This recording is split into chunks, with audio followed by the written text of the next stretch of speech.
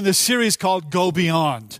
And the Go Beyond, it's a Go Beyond in our faith. Last week we talked about Go Beyond in our impact. We're on this relocation journey. So part of the message is being applied to that. So if you're a guest here this morning, we're not asking you for anything. We just want you to hear the heartbeat of this church. We love that you're here. Love for you to be here the next couple weeks. And then on December 15th and December 22nd, we're going to talk about how to prepare for Christmas, the chaos of Christmas, how to negotiate that. And then on Christmas Eve at 3 and 5, we have awesome Christmas Eve services. We'd love to invite you to that. And so, but this morning we're going to talk about a faith that goes beyond. We're going to be looking at Numbers chapter 13 if you have your Bibles. The scripture is going to be up on the screens here. But God has opened to us this incredible door of opportunity, a strategic door of opportunity, an unbelievable acreage there and setting that we have. So I just want to talk about that for a few minutes. And here's a picture of it on the screen here. So I'm going to come over here. So this is it here. This is in Yucaipa. This is Wildwood Canyon right down here. And then the freeway is just down here about 500 yards. So that's it right there. It's got a building, about 20,000 square feet, and it's got parking. It's kind of a bit of a mess now. It needs to be cleaned up a bit. So this is taken off Google Maps. But this is a place where we're going to have like a plaza right out there. We're going to have a baptism area right out there. We're going to have basketball courts and volleyball courts for kids. We're going to have great secure spaces for children. We're going to have great spaces for young adults and men and women, and an auditorium probably about twice the size of this, seat about 600 people. And so we're going to talk about that a little bit too. But this could only happen by God's hand and God's provision. So we're super pumped up about it. Like Andrew said, it's been about 10 years. We've been looking. We've been homeless. And so we've heard many of the only God could do that stories already here. There's been stories, even last week, the stories that blessed me. People coming up and saying they're going to donate their things like baked goods and give all the money to the Go Beyond. People donating jewelry and things like that. There were kids doing a lemonade stand. We're going to show that later. And so just some really cool things that are happening here. And so if you have your outlines, if you could pull those out here, pull out your outlines. We're going to talk about a faith that goes beyond. But I want to begin with this question. The question is this. What is it, if you think about it, what is it, the one thing that will please God? What is the one thing that pleases God? And so some people think that, well, it must be rules or religion. It must be that I have to have like this amazing like prayer life. And like if this was me here, like I got to have this prayer life. Like I got to be really serious about this prayer life. I've got to kneel. Maybe I've got to have my prayer rug. Maybe I've got to pray really hard. I've got to look religious. I've got to act religious here. And if I do this, God's going to say, yeah, you're on my A-team, Rod. You're in. Maybe other people think like, well, it's more about rules and rituals, and it's about having this focus, and there's things I'm going to focus on all the things I should do, and then there's the things that I shouldn't do. And if I get really serious about it, I get really serious about doing this, about doing what I should do and thumbs down to what I shouldn't do, God's going to go, yeah, I'm really pleased with you, Rod. You look serious there, buddy. And then there's others. Well, no, that's the Bible says that's not how you please God. That's not how you please God. And then there's others think, well, maybe I just have to be this person that I'm supposed to be and put on this, this front, this image of this person that I'm supposed to be. And maybe I'm supposed to be happy and joyful and before God. And then maybe God will be pleased with that if I'm this really happy person. Well, the Bible says, that doesn't please God either. There's only one thing that pleases God, and it's an irreducible minimum. And the one thing is faith. It says in Hebrews chapter 11, verse 6, on your notes there, without this one thing, faith alone is how you please God. So this morning I'm going to talk about faith that goes beyond here. And so, in other words, it's been clearly spelled out here, the kind of life that is pleasing to God is not a life of amazing accomplishments. It's not a life of rules and rituals there. It's not a life of religiosity. It's not a life of great accomplishments. It is a life of faith. And so how is it then that we can live a life of faith? Well, this morning, what I'm going to do is I'm going to talk about, I've got 3 points for you, take-home points for how you can live a life of faith here. And so, now what is faith? Faith really is trusting God. Faith then is believing God when you don't see it, like we sang about. It's believing God when you don't feel it. Faith then is obeying God when you don't even understand it, but you're trusting God there. And so we're going to talk about this and apply it in our context a bit to our moving to a new property. So Numbers chapter 13, here's the context. Going to be reading in verse 28. Here's the context. The children of Israel now are out of Egyptian bondage. They've been slaves there. They've been making bricks out of mud for forever here. And finally they're released now. God has done a miracle in Pharaoh. He's done a miracle of the 10 plagues. He's parted the Red Sea. He's done all of these things. Finally they're on the edge then of the promised land that God was giving them the land. God is giving them the land. And all they had to do was possess the land. But Moses was thinking, well, I want to find out about the land. What kind of buildings, what kind of cities, are they walled, are they not walled? What kind of fruit is in the land? What is the ground like? Is it fertile? I want to get a little information here. And so what he does then is he has some people there test drive the land. So there's the 10 spies there, and Joshua and Caleb. They go in and they test drive the land, and they come back with a report here.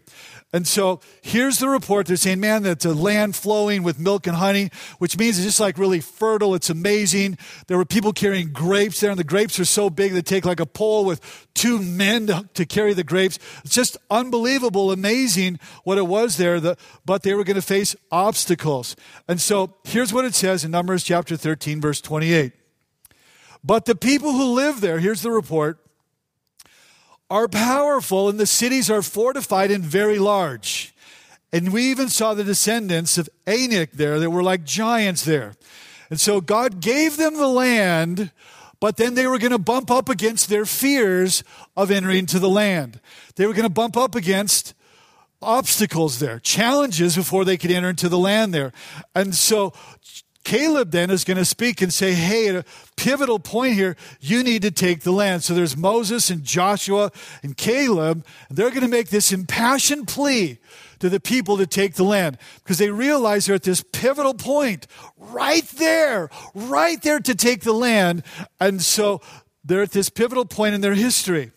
And I just want to say this, that we as a people, as a church family, we are also at a pivotal point in our history. That there is a land that we're going to be able to take. But sometimes you bump up against challenges and fears and giants. But I'm telling you, and I'm convinced to my core, that God is giving us the land here. And so it's extraordinary. It's an exciting era here, an opportunity that God is giving Sanctuary. Because God has kept blessing this church, and we have an opportunity to relocate so that we can have greater impact in our city here in the Inland Empire. So we can really have exponential impact. And so I'm going to be talking about that a little bit here. But again, here's the children of Israel, and they're knocking at the door of opportunity for this new land that God was wanting to give them. And so, but they have a giant in the land, Anak there. And so when they get freaked out and they get intimidated, I'm going to talk about all the things that can happen when God presents an opportunity here. But this was a time like never before. Just like for us, it is a time like never before. And so there are 3 lessons here, 3 takeaways, so you can take the land. 3 takeaways so you can take advantage of your opportunity as a Christ follower. And in a corporate sense, 3 opportunities for us to be able to take the land here.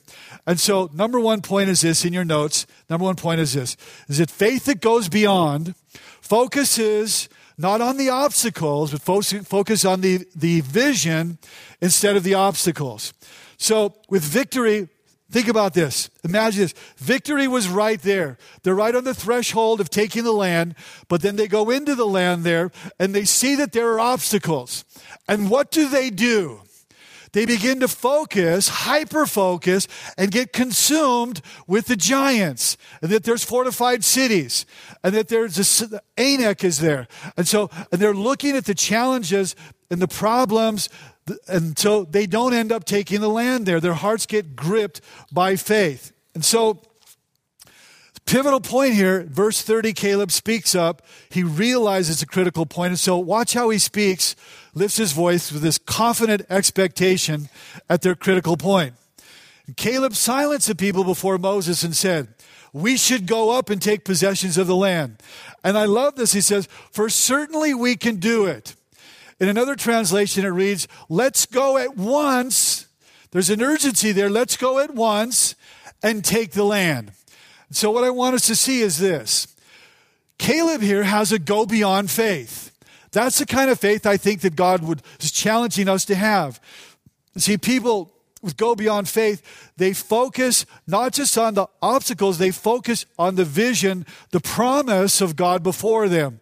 So I want to unpack that a little bit, because Caleb says, hey, we can certainly do this.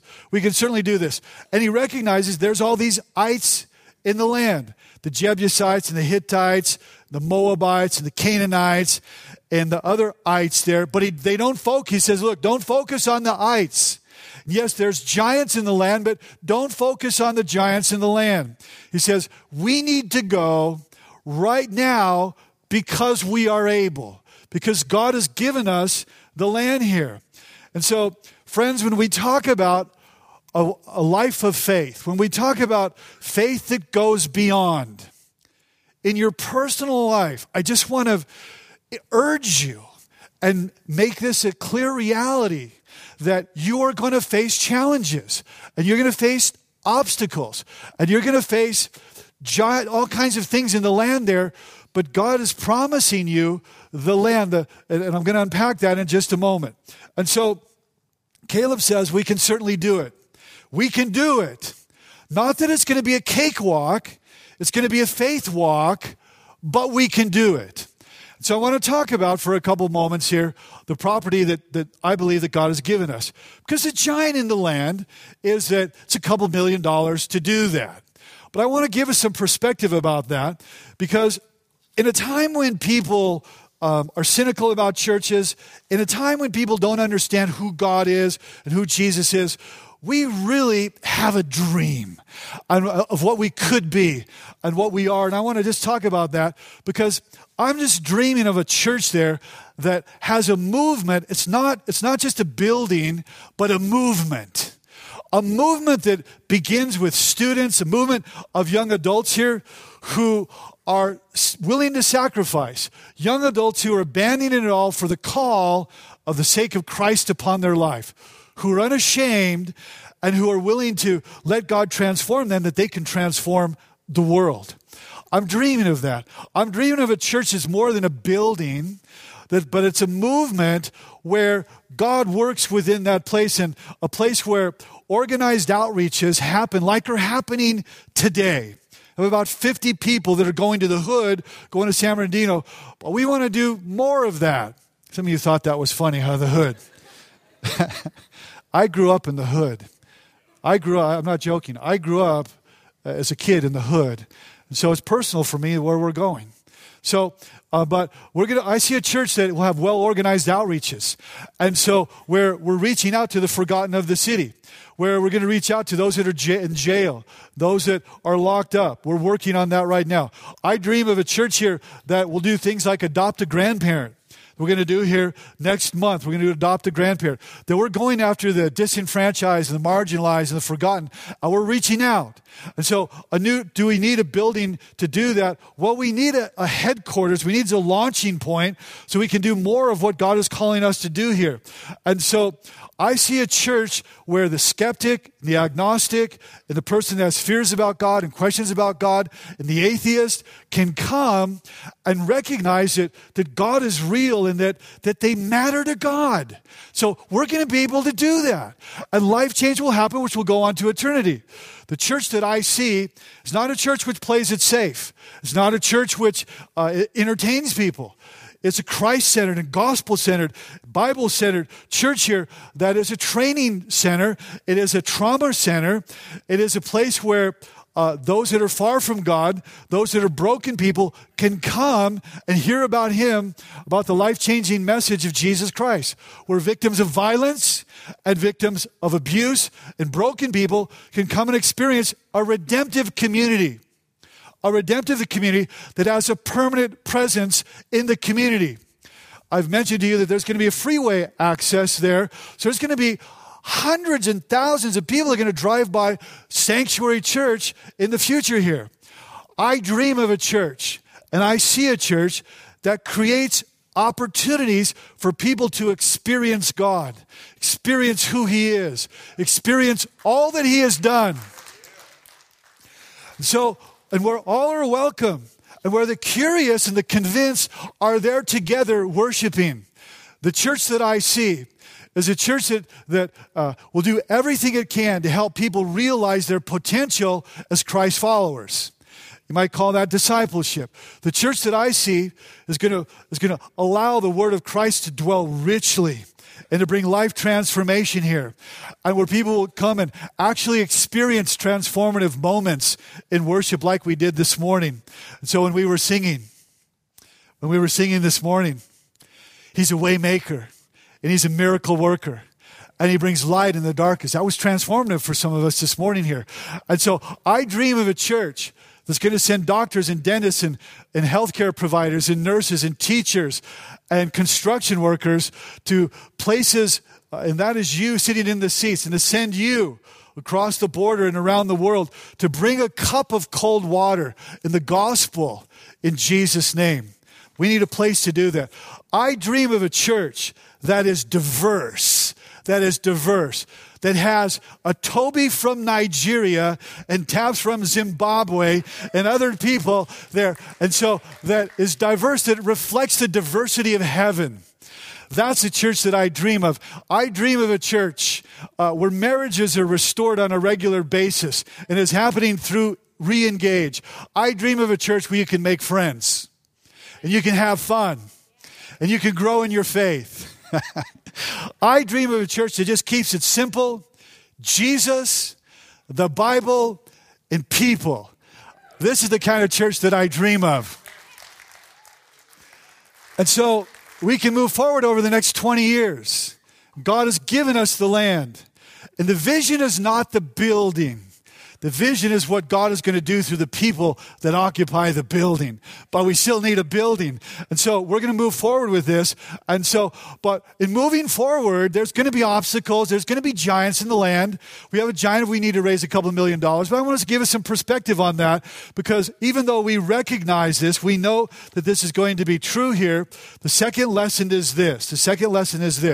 It says, faith that goes beyond our fears, it faces our fears instead of running from them.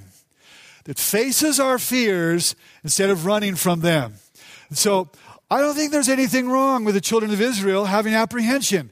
I mean, we probably would have been scared too. There's like Shaq O'Neal giants in the land, like whoever your big person is, Andre the Giant, or whoever it is. But there are those giants in this land here that were real. And they must have been thinking, man, what if we lose the battle? What if we go up against these giants and they win, and who's going to take care of our kids? And what about our leader too, Moses? That guy's a little bit different. I mean, Moses there, God had to really twist his arm to do this thing. And I think he killed somebody in battle. And what about our leader here? Is he going to be able to lead us to the promised land?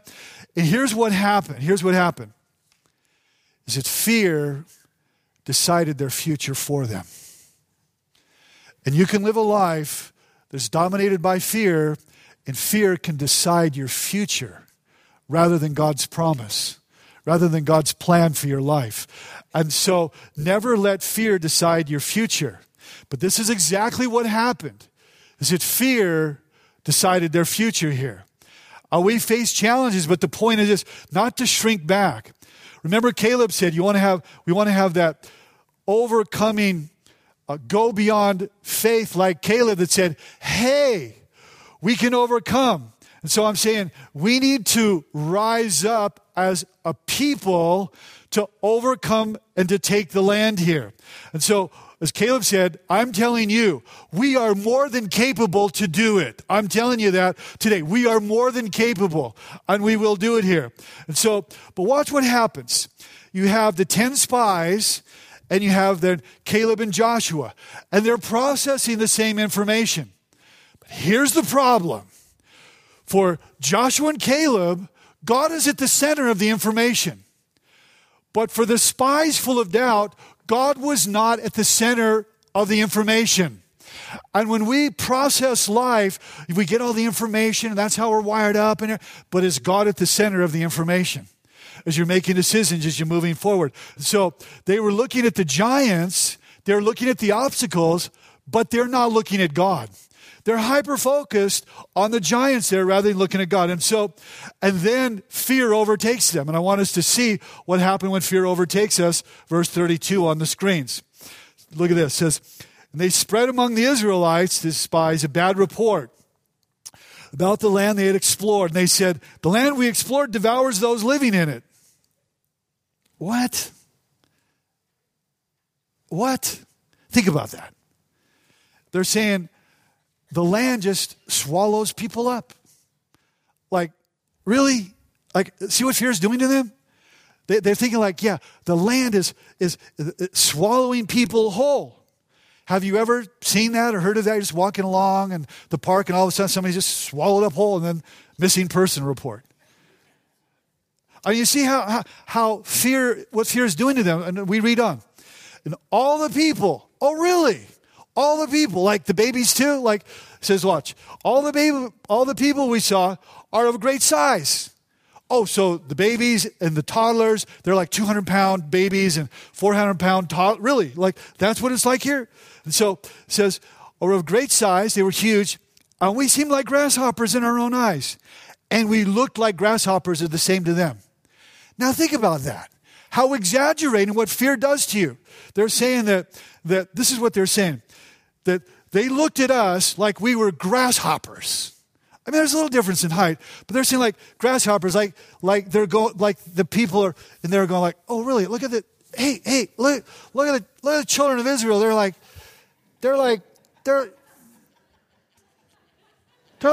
grasshoppers. Look, this is grasshoppers. They're so exaggerating here what's going on. And so they process the information through fear, causes them to exaggerate everything here. And so what they did is they took things that were normal, and fear makes them abnormal. Have you noticed? Fear blows them up so that they're just abnormal. And that's the dynamic that was happening here. And so they're exaggerating here. And here's what happens. When fear rules over you, here's what happens. Watch. They're defeated before they even begin the journey. Before they ever step into the promised land, they're already defeated by their fear. And so we see what's happening. And they have accepted a lower reality of themselves. Oh, we're like little peon grasshoppers. And that's how they see us, and that's how we look at them. So this reality, they're so distorted. And what happens is their fears are beginning to paralyze them. Isn't that what happens to you? Tell me that's not the truth. Is it your fears paralyze you? And so I think one of the best things we can do in this situation, this is point number 2, it's faith that goes beyond, is that you face your fears. You face your fears rather than run from them. So I want to talk about a couple potential fears we have about our new land, about entering the new land there. I think one of our potential fears could be this. Could be, are we spending too much money on the new campus? Are we going to spend too much on the new campus? Well, for starters, 4.5 acres, prime property in Yucaipa, a 20,000 square foot steel building that sold for $2 million years ago, that 25 years ago sold for more than the asking price today, and we got it for $600,000. We're not spending too much. I mean, you just look at the reality or Realtor.com Yucaipa. homes in Yucaipa, like 4 and 5 bed homes, nice homes cost that much or more, like for a home. This is a home because it's going to be potentially for a couple thousand people down the road. So 600,000, like we are not spending too much money. And so, but what about the cost of construction? A couple million. I just want to give a little perspective there too, a little perspective. Beaumont High School, 200 million for Beaumont High School to educate minds. We're going to do way more than educate minds. The school is important, 200 million. The casino up the freeway in Cabazon, 250 million. So people could just go and have fun and eat and gamble and all that. And so, oh, by the way, in Las Vegas, I drove there for 18 years to see my mom.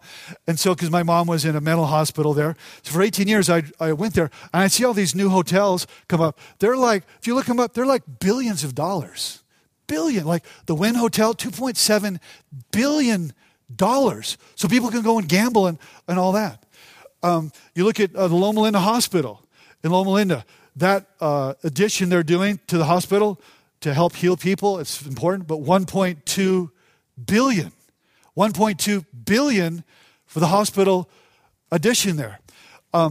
You look at John F. Kennedy School in Los Angeles for 4,000 students, $450 billion. Million. I fast forwarded, okay? So just cut me some slack, will you?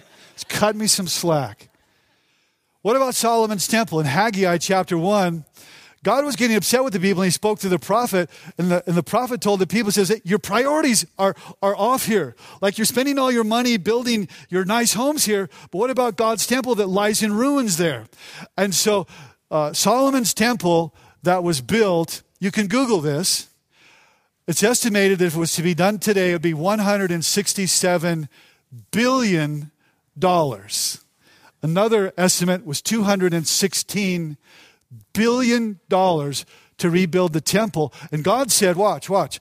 God worked through David, a man after God's own heart, gave him explicit, exact directions how to build the temple. And the cost today would be at least $167 billion. So we're talking $2 million to remodel a 20,000 square foot building. Let's keep it in perspective there. And so God said, build my house. That was God's priority here. And so God really is into the priority of his house. So that's what we're doing, is we're going to build God's house there. And so, but all that to say this, don't get messed up with all the numbers. Just recognize this here. Like a school educates people's minds, and we need to do that. And hospitals heal their bodies, and we need to do that. And casinos do what casinos do, all right? I had dinner at the casino last week, and the buffet, it was great. But that's what they do. But watch. Churches build buildings to change people's lives that goes on for eternity. And there's no one else that is building churches except the church here, and to bring the presence of Jesus into the community. That's what we're doing. And we fill a void in the heart of the community that no one else can fill. And so that's why we're going to spend $2 million to redo the building, to help put broken people back together, and to help marriages, and to champion students and God's call upon their life. And so to be a premier church for children and young adults and families there. And they have great spaces for men and women there. And to pour out compassion upon the community there.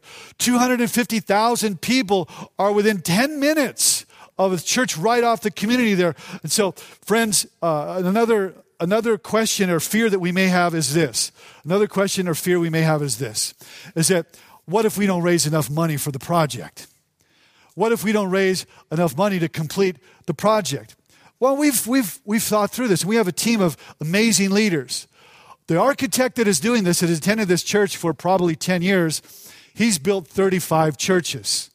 So this is going to be like church number 36. In other words, been there, done that, dozens and dozens of times. It's Ray Martinez. We have Steve Mason, who kind of is an overseer and pulling the team together. He's done this, been there, done that, took a dilapidated building in Redlands, 34,000 square feet, transformed it into a great house of God. He's already done everything we're going to do. We have veteran engineers and veteran general contractor. One of our former elder, John Greenfield, is going to be overseeing our contractors. He helps build Loma Linda, the hospital, the highest standards of building. We have him. He's a veteran and a pro. So we just got this amazing team that is together. And if our overhead costs run such that, and our building costs run such that we can't do the whole project, then we'll phase the project. But we will do it. So big deal if we have to do phases. We'll just put some of our staff in little dog houses they have on the outside there, and that will be there. We've been joking about that. But if we need to, we'll phase the construction. No sweat. We'll do this. And so wise leaders have contingencies, and we have wise leaders. And so we're already thinking through all of those things. So we may have delay. If construction gets delayed, no big deal. We will still be in that building. We have a beautiful ministry center that is ours, and so we can keep that as long as we want there. So, but I think the biggest giant would not be raising enough funding. The biggest giant, I think, would be not to step out and start trusting God. Because without faith, it's impossible to please Him. So we are called in our faith to go beyond here. And so Corrie ten Boom said, never be afraid to trust an unknown future to a known God. And that's what we're doing here. And so, friends, let me just say this. To the core of the core of the core of my being, I know that I know that I know we can do this, and we will do this. And so it's going to happen. So, yeah. So number 3, faith that goes beyond. And faith that goes beyond, trust in God, trust in God's power instead of our own resources. Remember the children of Israel, they forgot God's power. They forgot what God had done, and it wasn't that long ago. All these things, the 10 plagues there, the release from the Pharaoh, the parting of the Red Sea. And so they were slaves in Egypt here. And how is it that they could forget all of these things that God had done for them? And now they're on the threshold of the promised land, and they've forgotten all these amazing things because their focus was not on God's power, God's promise. Their focus then is on themselves, and we're little grasshoppers and all that. And so now they're focusing on their own inadequacies, on their own insecurities. And so, see, when fear controls your life, here's what happens. The very best things that God has done in your life, you tend to forget. The best that God can give you will be forgotten. And so when God brings you to a place where He wants you to go forward, we're going to see, and you don't go forward, what happened to them? But they ended up in the wilderness for 40 years because they wouldn't step into what God had given them. So after 40 years of wandering, then they're back on the edge of the promised land again there.